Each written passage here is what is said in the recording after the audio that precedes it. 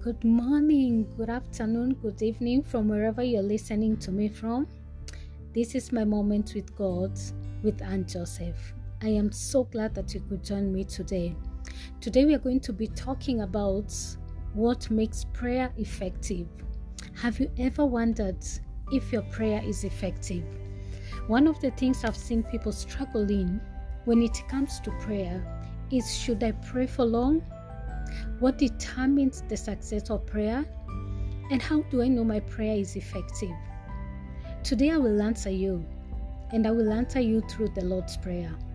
Praying as Jesus taught us. Jesus taught us how to pray. Even the disciples asked Jesus to teach them how to pray. He gave us the template, but as time has gone by, we find people making the Word of God, which has so much simplicity, complicated. Prayer is not difficult. As long as God is leading you, it should never ever be complicated. Yes, we'll have those moments we feel weary to pray or are feeling so drained. Don't worry. God knew we will have those moments, and that is why His Word says, "My grace is sufficient for you, and my strength made perfect in your weakness." What I'm going to teach you through our Lord's Prayer today is not just a template, but what should always be inclusive in our prayer to make it effective, which is adoration, intercession, forgiveness, praying His will, His provision, and petition. In Matthew 6:9-13 it says, "Our Father." The first part of our prayer is our Father. Do you know why He says our Father and not God? It's a relationship. Prayer is a conversation between a son and a father. You got to realize a son in the Bible stands for both male and female. You're approaching God from a place of a son. Some of us, we approach God with so much fear until we can't truly converse with Him and even have a dialogue. We always make prayer a monologue. That's why we just speak and then leave. Since prayer is a conversation, it's okay to learn how to have silent moments. In 2 Corinthians 6:18 it says, "And I will be a father to you, and you shall be my sons and daughters, says the Lord Almighty." In Romans 8:14 it says, "For all who are led by the Spirit of God are sons of God." With those two scriptures now, you can now approach God as a son and not as a beggar. Can you imagine your own children approaching you with fear? It will be about the right. So why do we approach God that way? In verse 9, Hallowed, place of revere and honor. This is a place where you honor God by acknowledging who He is. Your prayer should always have this part. Tell God you acknowledge that He is God. In 1 Chronicles 16:29 it says, "Ascribe to the Lord the glory due His name. Bring an offering and come before Him. Worship the Lord in the beauty of holiness and in holy array." In Psalms 29:2 says, "Give to the Lord the glory due to His name. Worship the Lord in the beauty of holiness or in holy array." It's important to acknowledge God, to give Him the reverence and the honor He deserves. It's part of the prayer. In verse 10 it says, "Your kingdom come." It means when you're telling God your kingdom come, it's your presence, your power, God's sovereign will of our lives. When you say your kingdom come, you're yielding to His authority.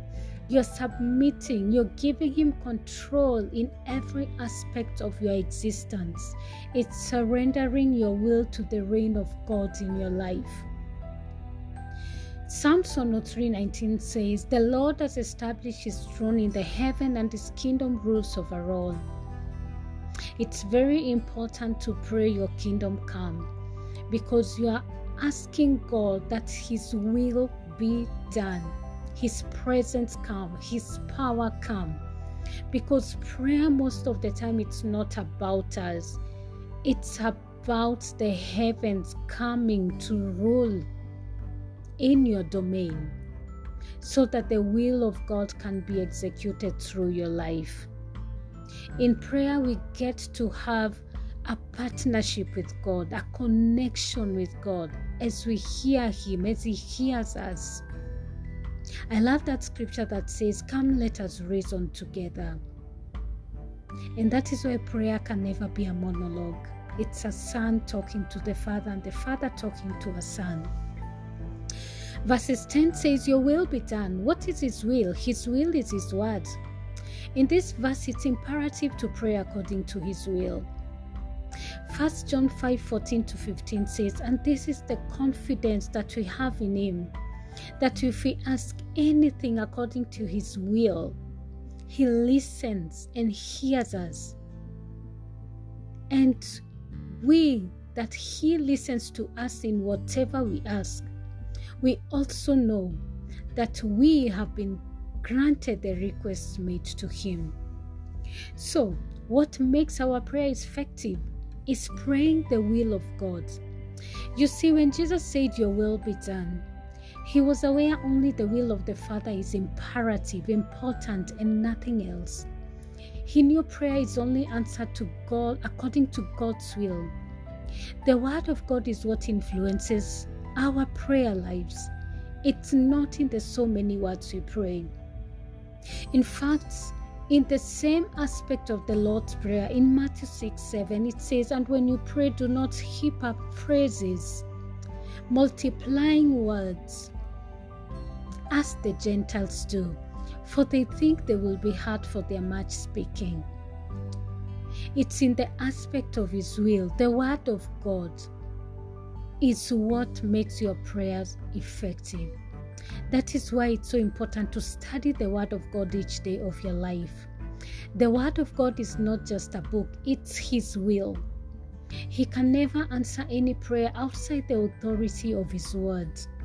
When you pray in the authority of His Word, believe He heard you and He will answer you. Let me teach you a little bit on how to hear God in prayer. I have to stay in this part a bit so that I can help you understand prayer. Because praying the will of God, which is His Word, is what is going to make your prayers effective. Many people feel they have to pray for long to hear God. Some, they believe short prayers may be. Now, in prayer, what is most important is being led by God. There are times I have prayed for 15 minutes and He answered right on. There are times I have prayed for long, for hours. But I will tell you two things that determines the effectiveness of prayer. Number one, listen to His voice. God can speak to you even within 15 minutes, 20, 30, 1 hour. The most important thing is that He speaks in your prayer time. Number two is peace. He always gives us peace as the assurance that our prayers are effective when you're praying. When He gives you peace, you can move on. There's always that inner witness of the Holy Spirit that you have prayed right and He has heard you. He gives you a certain settling. There's a certain peace.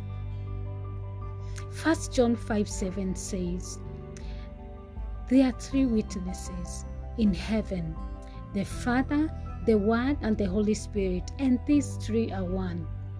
So to me, the Father is that aspect of relationship, His presence. The Word is the scriptures that we read, His Word. The Holy Spirit is that aspect of peace. So the three witnesses, the Father is presence, the Word, Scripture, the Holy Spirit is peace. Now, how does God speak to you through prayer? When you pray, remember it's not a monologue. Pause. He will speak to you through His words. He reminds you of a scripture. He will bring it to light as you pray. He will always answer you through a scripture. For example, sometimes you may be petitioning God for something. He brings a scripture that is in line with what you are praying. Maybe you are asking for healing. He tells you by his stripes you're healed. Maybe it's provision. He says, I have met all your needs according to my riches in glory in Christ Jesus. I have supplied them. God speaks to you in prayer through scripture. I want to help you understand. If you don't know the word of God, you will have so much difficulty praying, so much difficulty hearing Him. I know maybe the way we were raised up in church or religion, we think we have to hear God's audible voice, loud voice. But what amazes me is that most of the time, God speaks to us in a still small voice through His word. In 1 Kings 19:11-12, and he said, Go out and stand on the mount before the Lord. And behold, the Lord passed by, and a great and strong wind rent the mountains and broke in pieces the rocks before the Lord. But the Lord was not in the wind. And after the wind, an earthquake. But the Lord was not in the earthquake. And after the earthquake, a fire. But the Lord was not in the fire. Note, all these things are very strong and audible in sound. But none of those things the Lord was in them. And after the fire, a sound of a gentle stillness and a still small voice. Now the Lord was in that still small voice. Now the Lord speaks to us in a very still small voice in your heart. He will drop a scripture. He will even bring one into remembrance. He can even go ahead and confirm what is speaking to you through a song, or as someone you listen to, or someone speaks the same scripture, or you read that scripture somewhere else. Some of us doubt whether God is speaking because we are probably waiting for a big loud voice. I can assure you most of us have been hearing God. It's only you aren't able to determine how, and was it Him really speaking? Now you know. You need to understand that His word is His voice. His word is who He is. When you're praying scripture, God hears Himself because that is His will. Can you imagine that? Let's go to the next part. Verses 11. Give us this day our daily bread. Philippians 4:19, like I have said before, and God will supply all our need according to His riches in glory in Christ Jesus. So it's okay in your prayer time to ask God what you need. But always remember, even when you're asking God what you need, find scriptures that talk about your needs and pray those scriptures over your needs. There is power in praying the word of God back to Himself, because that is His will. The only thing is that as you pray His will, trust His timing, and when He answers, trust Him. Verses 12 says, and forgive us our debts as we also have forgiven, left, remitted and let go of the debts, and have forgiven our debtors. Do you know what, most of us, we don't take time to repent in prayer? We feel, but I don't think I have sins. You need to learn how to pray. It's part of making your prayer effective. 1 John 1:8 say, if we say we have no sin, refusing to admit that we are sinners, we delude and lead ourselves astray. And the truth, which is the gospel present, is not in us. Does not dwell in our hearts. It's important to tell God to search your hearts. Some of the things you have done, you're not even aware. It's only God who can bring them to light. Repentance allows God to forgive you and to help and assist you by giving you insight and instruction on how to fall now and in future. I enjoy those moments because I allow God to truly empower me as He cleanses me. You see, as you repent, God truly changes you and guides and directs you on how to live your life. Psalms 139:23-24 says, search me, O God, thoroughly search me, and know my heart. Try and know my thoughts, and see if there is any wicked way in me, and lead me in the way everlasting. When the Lord searches you, He shows you those areas of your life that needs to be transformed. The other part is forgiving others in the same scripture. One of the questions I ask people all the time: if you had a problem with someone, would you go to preach on the pulpit, or would you go to give an offering? Some say yes. As long as God has forgiven me, it's all good. I always say no. If you haven't apologized to that person or forgiven them, don't even do it. It will not be accepted. Painful truth, right? You see, guys, God will never override the authority of His word to please your emotions. It's important to ask for forgiveness. It's important to forgive. Do your part. Matthew 5:23-24 says, So if, when you're offering your gift at the altar, you there remember that your brother has any grievance against you, leave your gift at the altar and go. First make peace with your brother and then come back and present your gift. Don't misuse God's grace. The sacredness of your heart is more important than the gift you want to put on the altar. Obedience is better than sacrifice. In 1 Samuel 15:22 it said, Samuel said, Has the Lord as great a delight in burnt offering and sacrifices as in obeying the voice of the Lord? Behold, to obey is better than sacrifice, and to hearken than the fat of rams. Guys, don't try to outsmart God. If you have a problem with your wife or husband, sort it first. If with an employee, sort it first. If with friends, sort it. Again, God will always act on the authority of His word. There is grace, yes, but grace requires us to walk in obedience. Psalm 16:18 says, If I had cherished sin in my heart, the Lord would not have listened. Cherish means to embrace, to hold on to, refuse to give up. You see, guys, the gifts of God are irrevocable. They may function even when you go to that altar. But as you continue to disobey, God will remove His anointing and presence over your life. That is what makes the gift function properly and have impact. You should value God's presence in your life. Moses told God, if your presence doesn't go with me, he knew his power.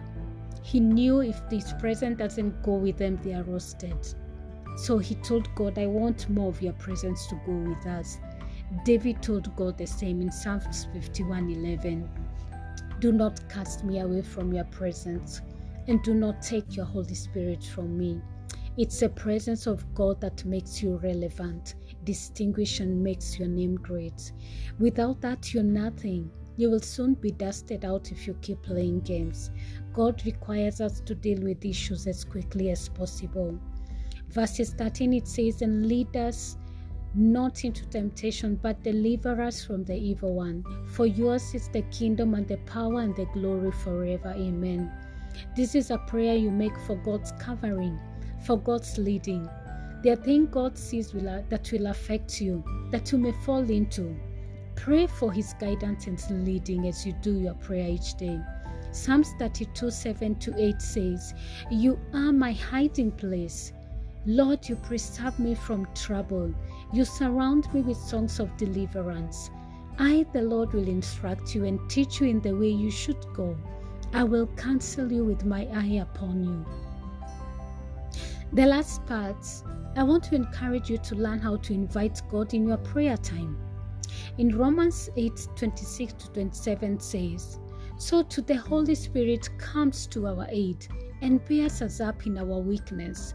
For we do not know what prayer to offer, nor how to offer it, worthily as we ought.